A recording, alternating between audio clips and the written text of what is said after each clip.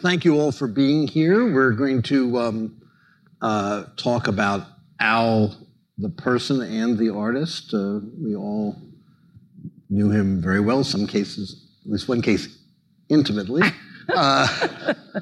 Louise is going to begin the program by reading some things, so please explain.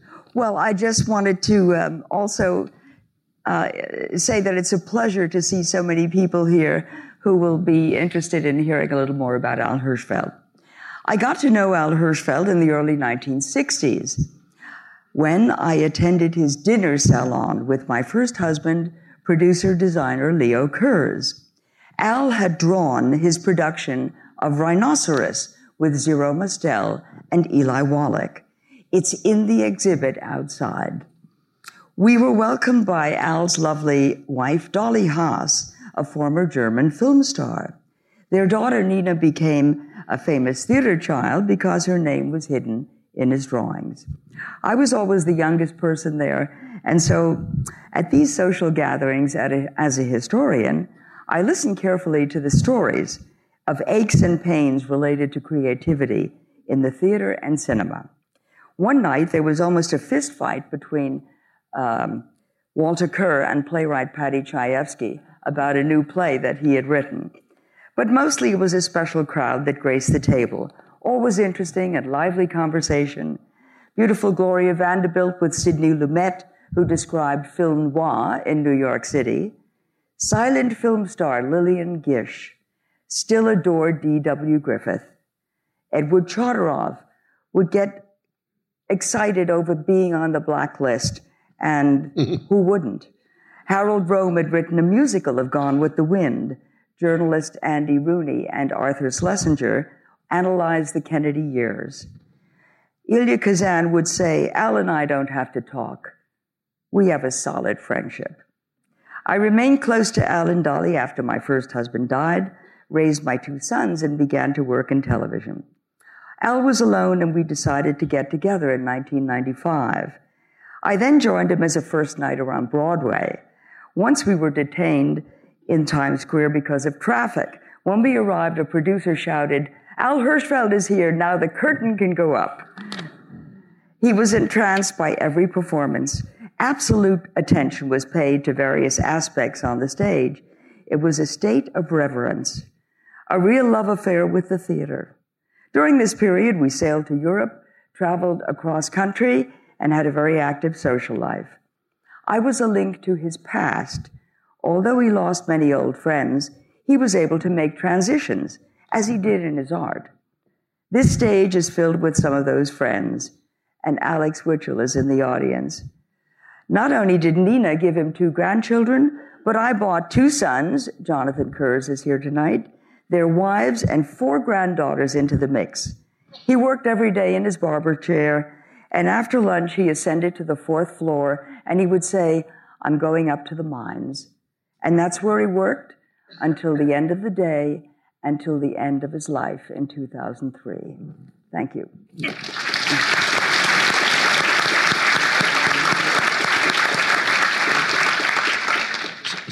So, I'd like to hear from both of you how you first met Al, how you first encountered him. Did you probably encountered his art before you encountered the person, but yes, I certainly encountered his art first, and was a great fan of his style of drawing. It was so unique and so clean. And the thing that I always thought remarkable about Al was, even to the end of his life, and he died at what age? 99 and a half. 99 and a half.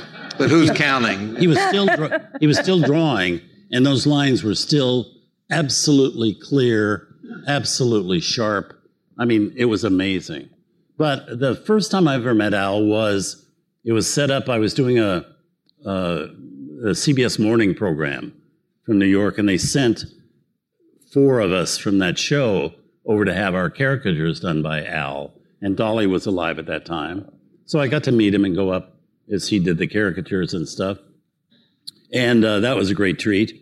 And then I didn't see him for a long time. And then a lovely actress named Mala Powers, who was a friend of mine, called one time and said, would you like to go to a party at Al Hirschfeld's house tomorrow night or something. And I said, oh, that'd be great. And I was thinking it was a party, like a lot of people. Well, what better thing than to go there and have nobody there except Louise and Al Hirschfeld and Mal and myself.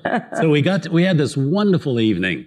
And the thing that was so great about that evening was the chance to talk to Al. And of course, I was very interested in the theater, what it was like when he started out in the theater way, way back. And he had no interest in the theater way back at all.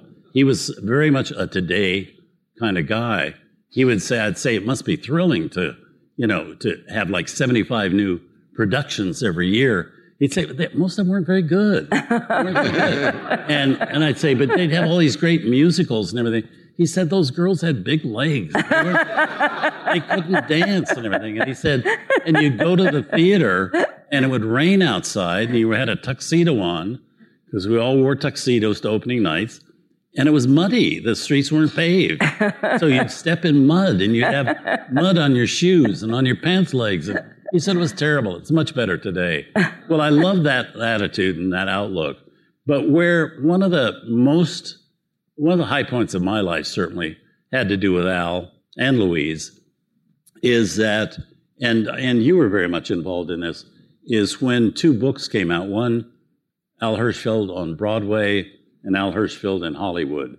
And they kind of had you do New York things with Al, and they had me do California things with Al. And they set up this big deal at the Academy of Motion Picture Arts and Sciences in California. And it was an evening saluting Al Hirschfeld.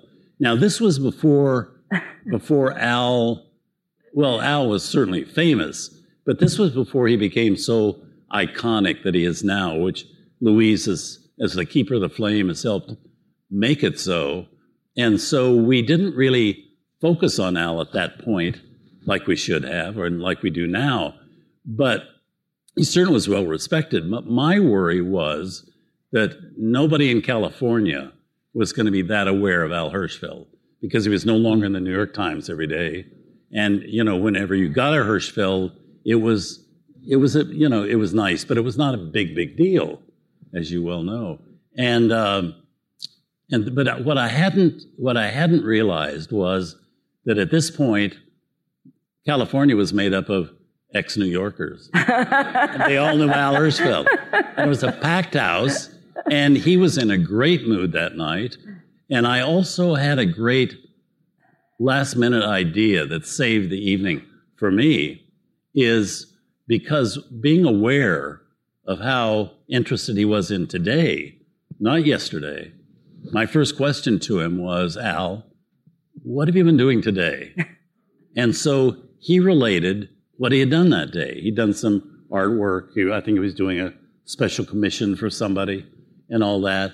And he's the one that took us back to the past. He eventually took us back to the days with Chaplin, when he and Chaplin were friends, and they were, what island were they on? They were on the island of Bali. On Bali. And what it was like back in those days and everything.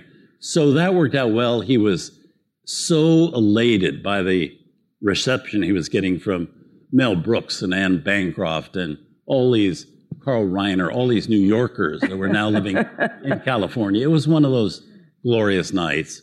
And from then on, I had these wonderful evenings, and then I'm going to shut up and let somebody else talk, is one of the great things was to go to their house for dinner, because they always had about 8 or 10 people, and you never knew who was going to be there. You could go there, and there would be Kurt Vonnegut and Gloria Vanderbilt, and there'd be, Tommy Tune and Carol Channing, and there'd be this one, sitting at the table talking. Arthur Gelb would be there talking about the New York Times, and these great lively conversations. So from somebody like for me from California that's used to sitting and talking about the grosses of June Allison's latest movie, this was like paradise to enter into this new world, and it not only buoyed Al and kept him young in his 90s, but it was just a terribly exciting time.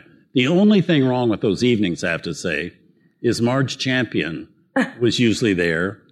She kept getting smaller every time you'd see her, and she wasn't very big to begin with, still isn't. And she drove a car, kind of a truck, and she lived at the Manhattan Plaza. I lived at 57th and 7th. She'd always insist on driving me home. And she drove like a bat out of hell. I was worried during the whole meal I was going to be dead by 11 o'clock. And she'd go down the street. But once I got home and I'd look back on the evening, it was enchanted time. So that's times without. Thank you. That's lovely. I have to say, driving with Al would also be a daredevil experience. Oh, yes. I did that once, only once. I think we did it once or twice, and then, I think we'll walk. Hal, tell me about your early history with... Well, I didn't, for the first 50 years of my career, I never met Al Hirschfeld. I would be in technical rehearsals previewing on Broadway, and this man would be sitting in the house, the empty theater, and I'd be running up and down the aisle getting things organized, and he'd be doing what would be ultimately his caricature of the show. And I'd say, "Who's that?" each time, and somebody say, "That's Al Hirschfeld." And then when you look back, he's gone already, but he'd done what he had to do. And then you waited till the Sunday of the opening, pre-opening, and there'd be the Hirschfeld caricature. And it was a prized thing because everybody waited for it. And the company of actors all eagerly waiting to see whether he'd chosen them for his artwork. And then, of course, what I did was I got an advance copy of it and made copies and put them in faux silver frames for all the people who were in the caricature. And then Margot Feigen, who represented him, would write me a very nasty letter and threaten me. And I never went to court with her. And also I never... You're one of the few who didn't. And I also never stopped. Yeah. But the oddest part about all this is that I actually didn't meet him until relatively recently. I was in Berlin at the Adlon Hotel with my wife, and Louise and he were there. And Judy, I guess, was in the lobby with you two and had just run into you and said, when this elevator door opens, Hal will be in the elevator. And I was coming down to join her. And it's almost, if not the first time that I ever talked to Al. And we decided to have dinner the next night, I think. And we had a terrific dinner. My wife and I eat early and go to bed early and wake up early. And so we had dinner probably about 6:30, 6:45.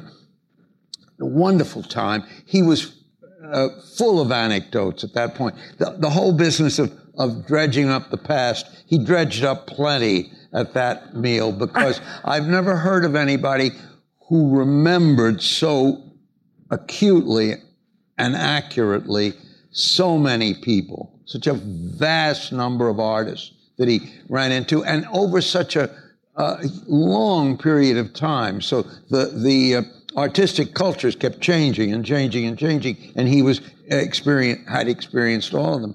In any case, we finished this elaborate dinner in the Adlon, and we looked at each other and we said, "Well, it's been a lovely evening, everybody. I guess we'll all go upstairs." And Al said, no, we're going to theater.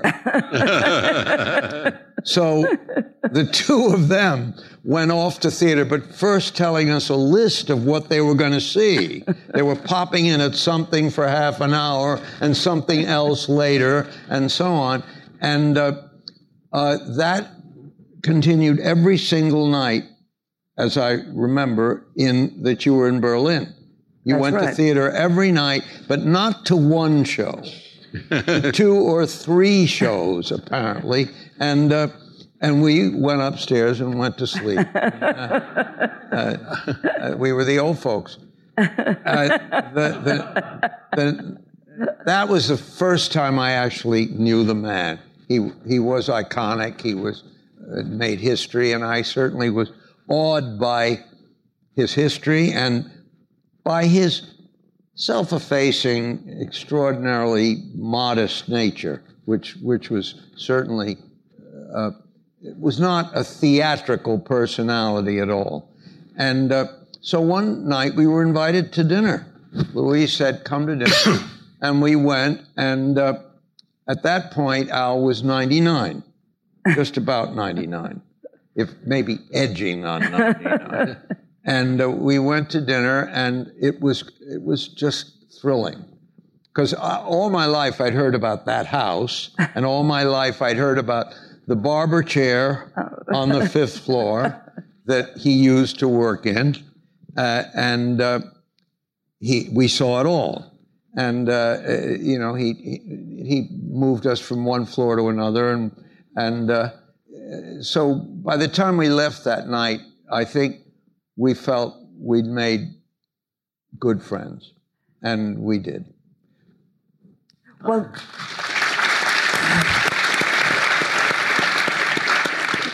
the wonderful thing about both these men speaking about their experiences is that that with Hal and this extraordinary dinner in Berlin, Hal revealed his entire feeling about the city and what it meant to you and how it influenced you in the theater. And it was just wonderful for him to hear those things from you. And likewise, when you talked in the Samuel Goldwyn Theater with 1,000 people there, and people wanting to get in and standing in the back. Al remembered the Russian theater and how he went to Moscow and drew Vakhtangov and then the Russian cinema with Eisenstein, and how he tried to convince Sergei Eisenstein to come to New York and do a film about Harlem. It never worked. What about you? Well, I was lucky enough. Well, Louise and I had actually known each other before.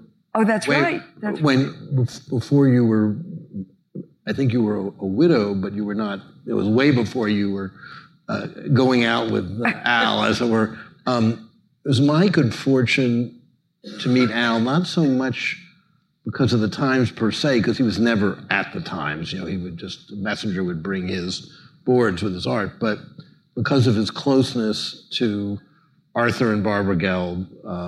Arthur was the great managing editor of the Times, former drama critic there, and had hired me at the paper and was my mentor. And then Walter and Jean Kerr, who were two of the most remarkable writers and people, just a fantastic couple. And I had actually succeeded Walter as a drama critic, and they were all lifelong friends, basically. And Al was sort of the artist of the group. They were writers and editors, and Al really was sort of slightly bohemian, real artist. I had also learned a lot about him because the first book I wrote when I was still a drama critic in the mid-'80s at the Times was about the set designer, Boris Aronson, who did his greatest work with Hal, all the Fiddler and all the Prince Sondheim musicals. And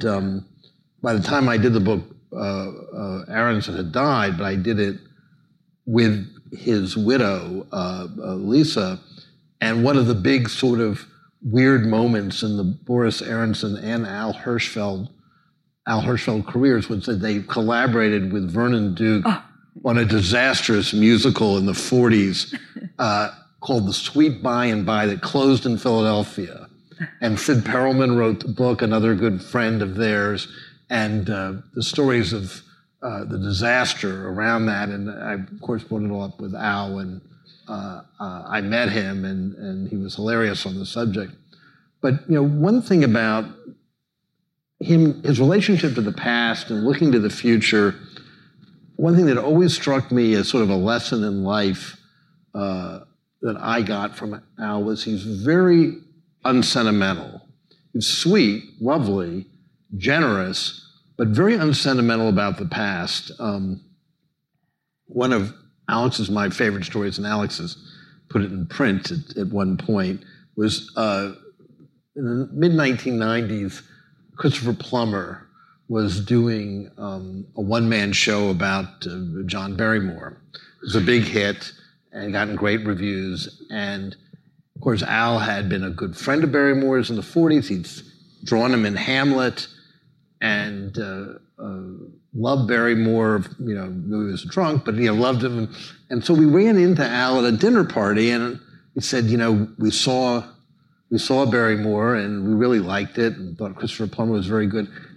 You must know, how did he compare to the actual John Barrymore? And Al said, Chris Plummer, much better Barrymore than Barrymore. Barrymore was so hammy.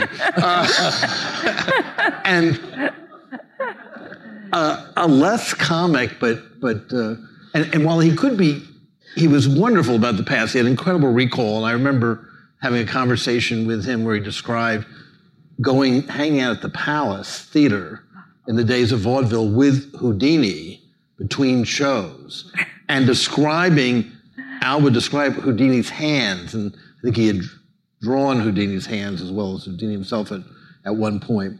But another example of Al's lack of sentimentality or sort of realism was, it may have been in conjunction with these two books. I can't remember what the pretext was, but at the Museum of the City of History of New York, not this institution, I was to do a conversation with Al on stage, and it was scheduled for like 3 weeks after what would turn out to be 9/11.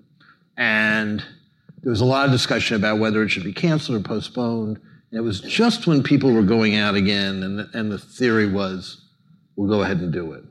And the most vivid thing I remember about that conversation was, if as most of you were here then, the gloom and it was still when you could, it was 9/11 was literally a physical cloud that was present, and the city seemed very dark, and it was an incredibly depressing time.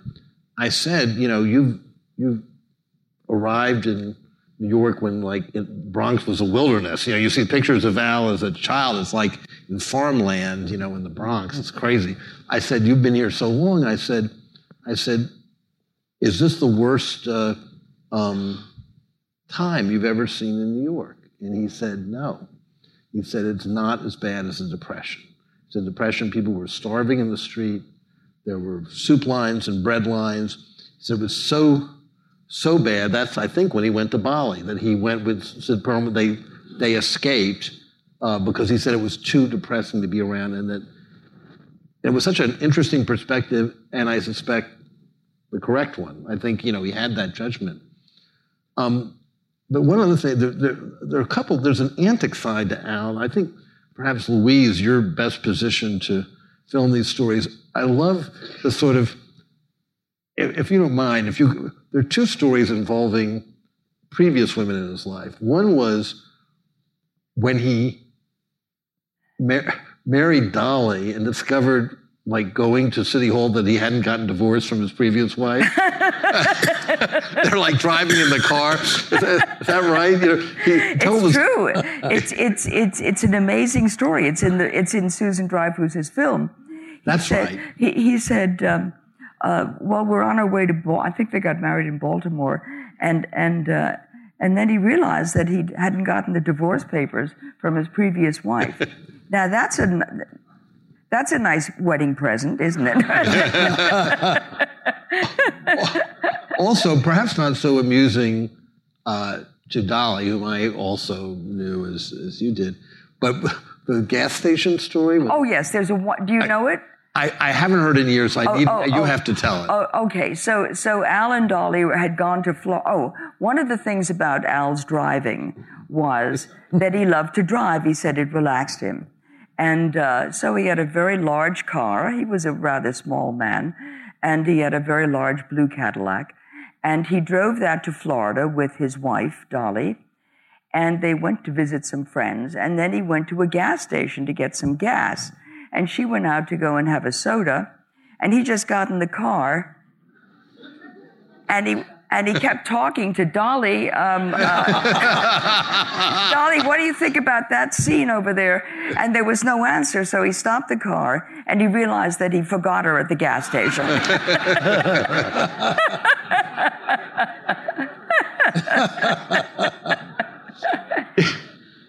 But I just want to say one other thing before I forget it, and that was there were so many fascinating levels about Al Hirschfeld.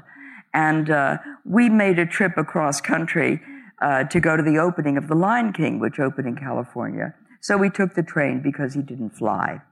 And I got him a lot of crossword puzzle books, and we did some crosswords going over. And I realized that he finished the whole book. And I said, I can't believe it, that you have this vocabulary that you're not using when you're talking. You know, everybody thinks you're sort of Damon Runyon, type, you get straight answers, and you're very honest and direct. And then I realized that there was so much more of a foundation, just like his art. He started as a sculptor, and then he became a watercolorist, and then he became a caricaturist devoted to pen and ink. And so there were these levels in his art as there were in his personality. I just wanted to say something. I'm looking at Alex Witchell, and in the year that Al Hirschfeld and I were exploring the idea of getting together, his wife had passed away, and I was alone, and my husband had died many years before. And Alex Witchell went up to write a piece about Al for the New York Times. And she finished her piece, and I think I have this straight. And she saw a picture of me in the studio somewhere, and she said, well, who is that? And he said, well, that's the girl I'm dating. And she said, you're dating?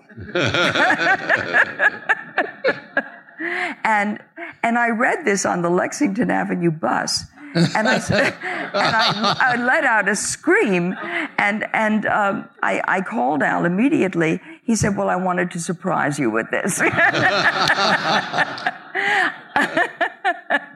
So that was the first time that our relationship was made public, and it was really wonderful. I wanted to say one thing about the table, the dinner table, and the salon, which impressed me at a very early age, and that was that there were people at the table who had wonderful careers in the past. They had run movie studios.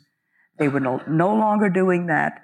They had received an Oscar for a movie. They had produced a play. They were going to produce a play. They didn't have any money anymore. But they all came to the Hirschfeld table, and they were all treated in a very democratic way by Al and Dolly Hirschfeld. And it was a wonderful example of friendship. And that's something that really stands out in my memory that I perceived as a very young woman. Well, Al was in no way a snob about anything. He wasn't a snob about art. He wasn't a snob about the theater. And like a lot of artists, I think he had a childlike quality, just the way he, when the internet happened, and he was, he was, a lot of animators in Hollywood were very inspired by him, as I think is also in Susan's film, and taken with him. And he was very game. I remember him poking around the laptop computer and fooling around with some kind of software.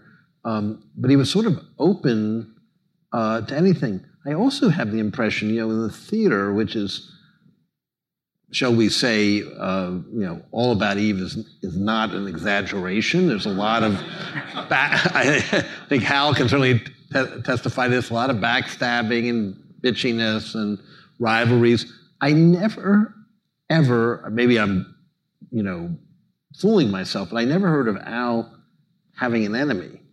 He never gossiped. You're absolutely right. He never talked about people behind their back, for instance. Right. And there was something very democratic about the way he treated his friends and his co-conspirators at the Times. He loved journalists. He was actually a visual journalist, and that was one of his great, really one of his great pluses in life. And how many times do you meet someone like that who has this extraordinary personality, who can calm things down? And he had a teenage daughter in the house who was going to Brearley. She had vivid red hair, bright red hair. I remember seeing her at a Christmas party at the Hirschfelds, and she came down the staircase, and boys were swooning at her feet. She had this vivid red hair, as her mother did, and she had a pretty hard time living up to the theatrical seat that Al Hirschfeld gave her. I also have to say, you took such good care of him in the later years of his life, and kept putting those dinner parties together that he wouldn't have been doing on his own. That's for sure. Although he did cook. Yeah, but you kept interesting people coming into your home, conversations going that meant a lot to him. Well, that was really wonderful that you remember that. I remember Andy Rooney saying, I never thought I'd make a friend after the age of 75. But he did. And I remember one night in particular, who was the English, Dame Edna. Do you remember? Oh, yes. Yeah. Do you remember Dame Edna? Dame Edna and Carl Reiner and Walter Cronkite all came to dinner. Why, when you say that, I picture Walter Cronkite in drag. He would have been hilarious, but also. So now wait, there was one other person. Oh well, the man who played Dame Edna was a real intellectual. He was so bright. He knew modern art and music. It was a great surprise. And all of these comedians, I think Woody Allen was there. And they tried to top each other with how they got started. And Carl Reiner would imitate some Southern people that he met when he was on tour. And Dame Edna told a story about doing Hamlet in the Australian back with Zoe Caldwell. They worked together as young actors. But he told the story particularly. He said, well, during my recent Dame Edna performance, he said, I threw gladiolas out at everyone in the audience. And I realized that I hit somebody in the middle of the orchestra. And the next day, my manager got a call from a lawyer who said that his client had been sexually offended by a gladiola dropping in his lap. I mean, these stories were just wonderful. And as Walter Cronkite left, he said, this is the best show I've ever seen.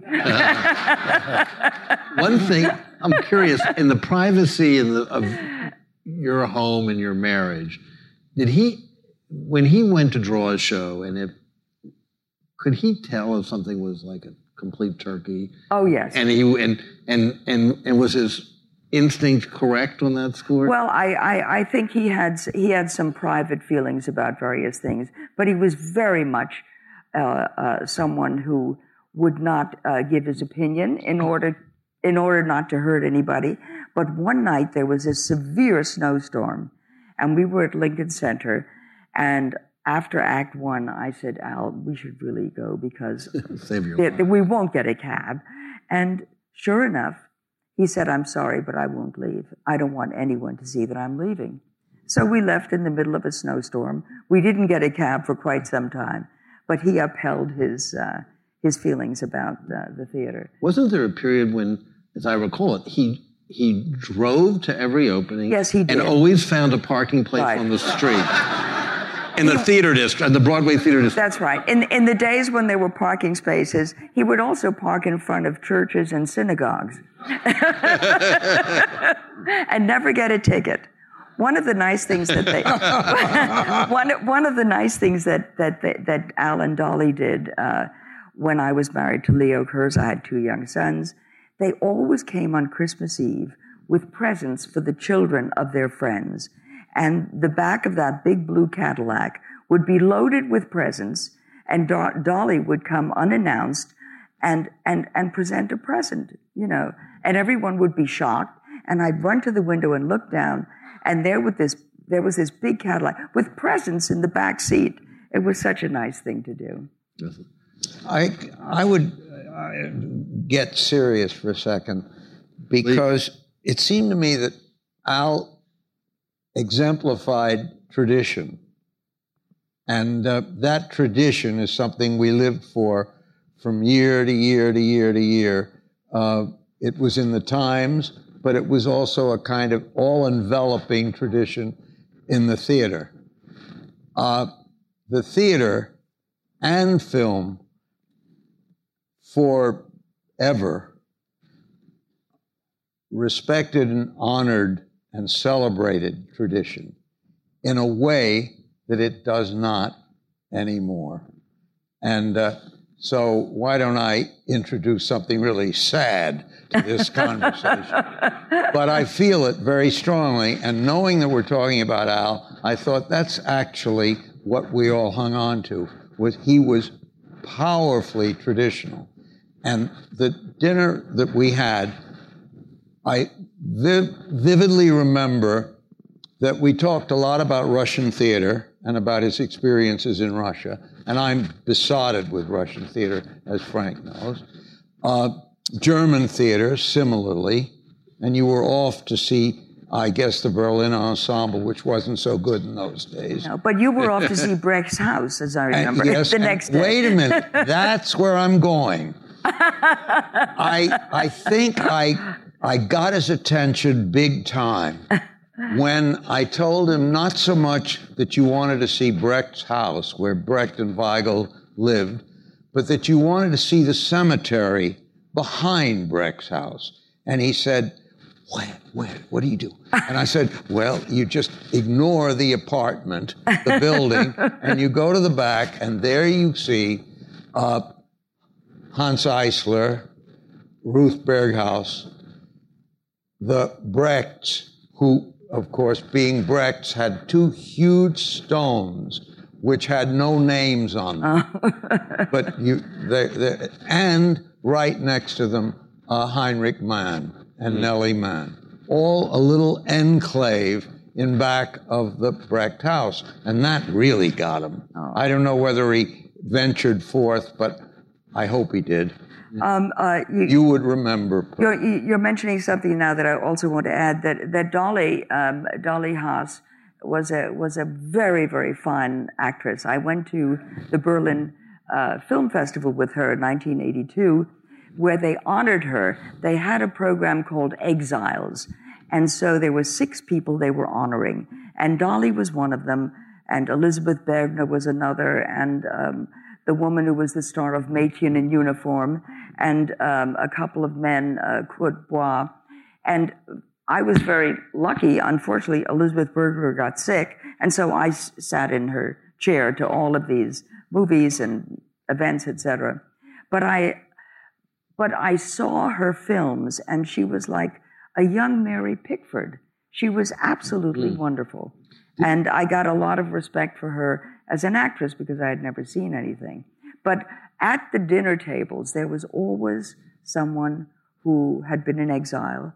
My late husband, Leo Kerz, was, and there would be a musician, an actor, but there was always someone there to remind Dolly and Al about the terrible times in Germany when Dolly left, and left her career, actually.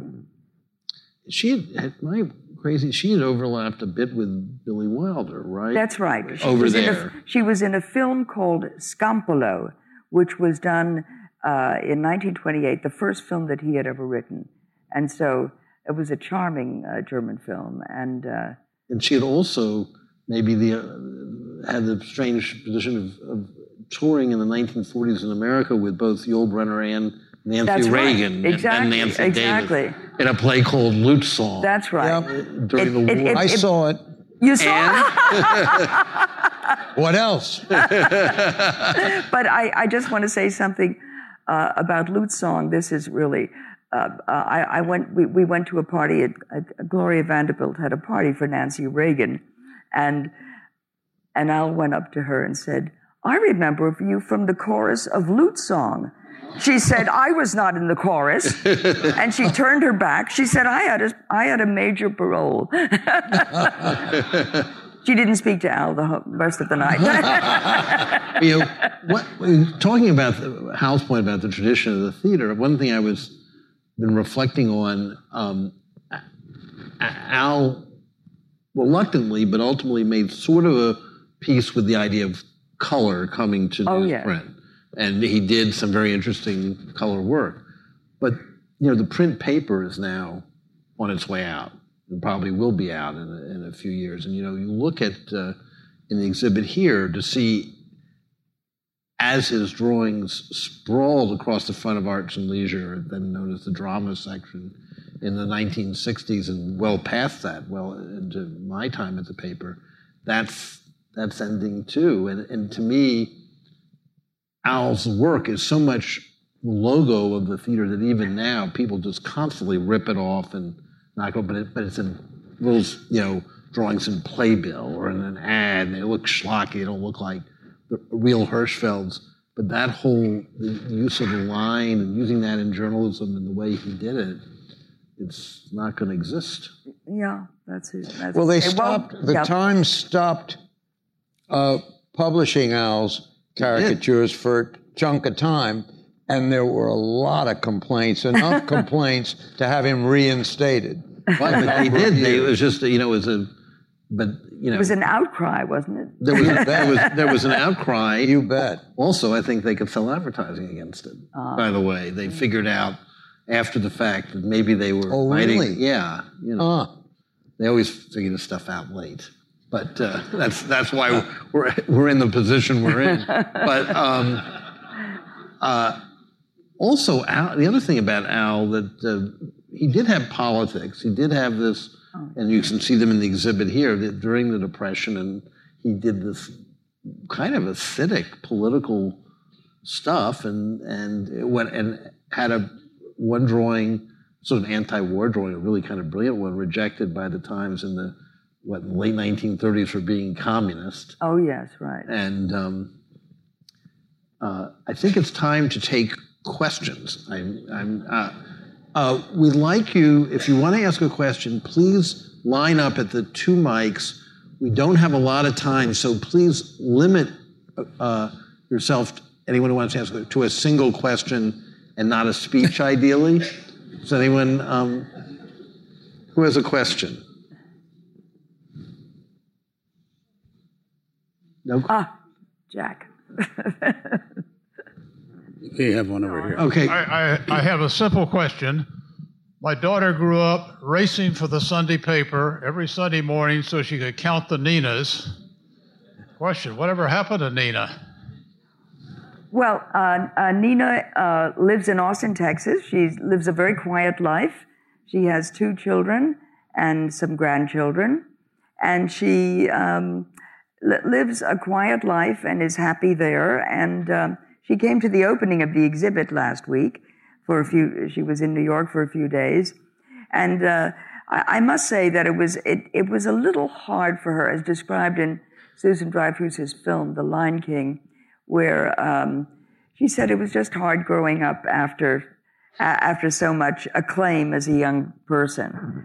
But that's about it for Nina. Yes? Yeah.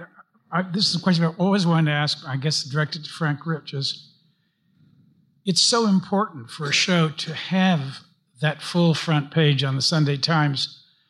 Did Al choose what he was going to draw, or did the Times choose which shows were going to be? I think my guess is, if memory serves, is it was a collaborative decision. Look, in most weeks, it was clear what the major opening was. It might not turn out to be the big hit or the best show, but if you have, and it was interesting because I think there's an example again in the exhibit where the same week, Glass Menagerie and the Barretts of Whipple Street, so they had dueling Hirschfelds, and that would sometimes happen, and particularly in the heyday of Broadway, where you could have, an Arthur Miller play and Harold Prince musical opening the same week. They'd figure out a way to make it work.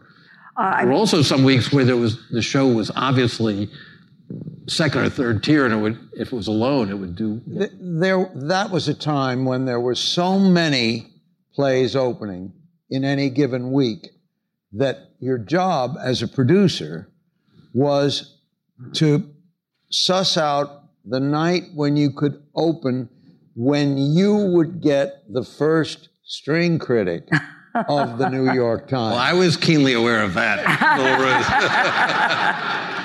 And by the way, there were certain times when the first string critic would just be otherwise engaged for some reason, when he had a sense of what projectile was moving toward him, or her, excuse me. But my other question was... But Jack, I wanted to say one thing, and that was that when Brooks Atkinson and Al would go to a theater to see an opening, in those days they were allowed to go to the openings.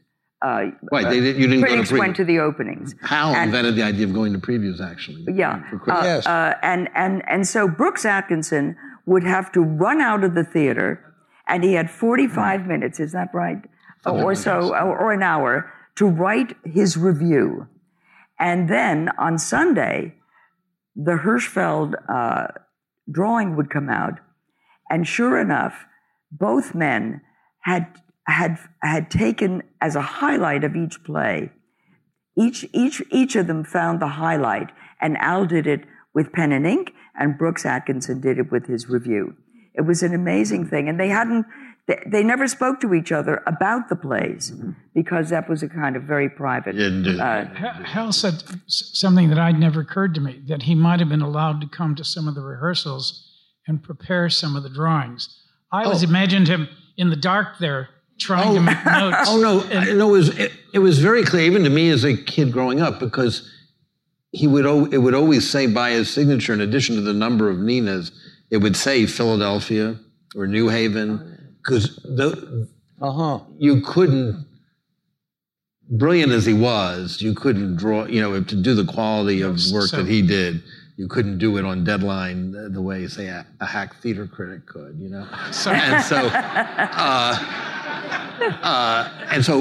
And indeed, if you were a real theater nut, as I was as a child, you'd sometimes delight in the fact that very once in a blue moon, there'd be a troubled show. Clearly, a troubled show was opening on Broadway, and Al had done it early enough that a member of the cast seen in the drawing or a character had been written out of the show or replaced. Shows like We Take the Town. So, that character is no longer in it, but no one would know or care. So that was my last question. So he chose then which people he wanted to include. Yes. Okay. I wanted to say one thing relating to what you said. Arthur Miller had come over for lunch with his wife, who was photographing Al. And so Al said, why did you come upstairs? And they went to the studio. And sure enough, Al was drawing Arthur Miller's sister, who was an actress. Joan Copeland. Well, he saw it, he said, this is just wonderful. I'm so glad that she's being drawn by you, this and this. So the Sunday paper appeared, and Joan Copeland had been replaced. Dr. Jazz. I think it was Dr. Jazz. Anyway, I remember the show. That's what happens. Hi, Louise. Nice to see you. It's been a long time. Last time I saw you was January 2003, when Al couldn't draw me that day. and it was very nice of you to take pictures of my mom and I appreciated that. Oh. My question to you is, I guess Hirschfeld, his first art teacher was Charles Marx. He was good friends with Sam Marx, and his last drawing was of the Marx Brothers. Did you ever see him or hear of him having the Marx Brothers come over to his home? No, I did not know him during that period, but certainly I knew Sam Marx, who was a great friend of his, who was hired by Irving Thalberg to run the MGM Writers Division in the 1930s.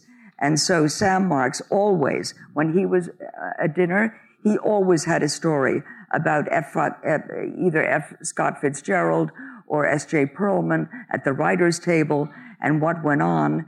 And poor Fitzgerald had to have his lines rewritten by Herman Mankiewicz the next day because they were not quite good enough. In the movies, that is. Thank you. Time for one more question. Is there someone who has a question? Yes, I do. Oh. The answer is no. So when, by the way, I'm Dale Gregory, the program director here at New York Historical, and Louise Hirschfeld and I met early on to discuss this program. And Louise, I remember you telling me, if I remember this right, there were a couple of people who you told me you had interesting stories while Al was drawing them in the studio. Am I not remembering that? In other words, he would engage them in conversation. Well, did he have Frank Sinatra in the studio? No, he did not. Oh. No. I just remember some sort of stories. Is there someone, Frank Silvera. all of you... That would have been before my time. Okay, or is there, before we end, is there someone he drew who all of you might be able to say something about? I think I know what you mean. Wynton Marsalis came up with his instrument, and he serenaded Al going up the staircase. Tilson Thomas, Michael Tilson Thomas saw the grand piano, and he played the Rhapsody in Blue for Al. Gosh. And then there was a quartet that came up. I've forgotten their name. The Beatles. He drew them beautifully. Yes, he did. No, it was an Asian string quartet, and I said, why don't we set them up in the living room so that Al came down out of his studio, and so they played for him, and it was a wonderful drawing. But people were, and another time Billy Joel came over with someone who was choreographing Twyla Tharp. Twyla, right. And they had a wonderful conversation. And Al didn't quite know about Billy Joel, but he found out pretty fast. I want to say one other thing about, it was 1968, and Hair had opened on Broadway. And I don't know if you remember this drawing of Hair, but when I saw that, I said, I can't believe that Al Hirschfeld was able to capture this new generation. I remember the drawing very well. It was and how, if you look at that drawing, you'll see that there was a man who was able to transcend time, not only in his life, but in his art. Well, I just want to say, I've never said this before, that sadly, it's time to end. Oh. This is a beautiful, beautiful talk. That all of you, we thank you so much for coming. Thank you.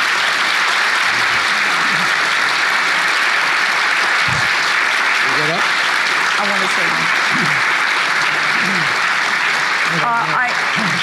I just want to say, I just want to say that I hope you've all seen the exhibit, which was curated by David Leopold, a very talented man that's been working with me for many, many years, and he's written this book called The Hirschfeld Century. And the exhibition's open tonight till 8:15 for you, and the book is in our museum store.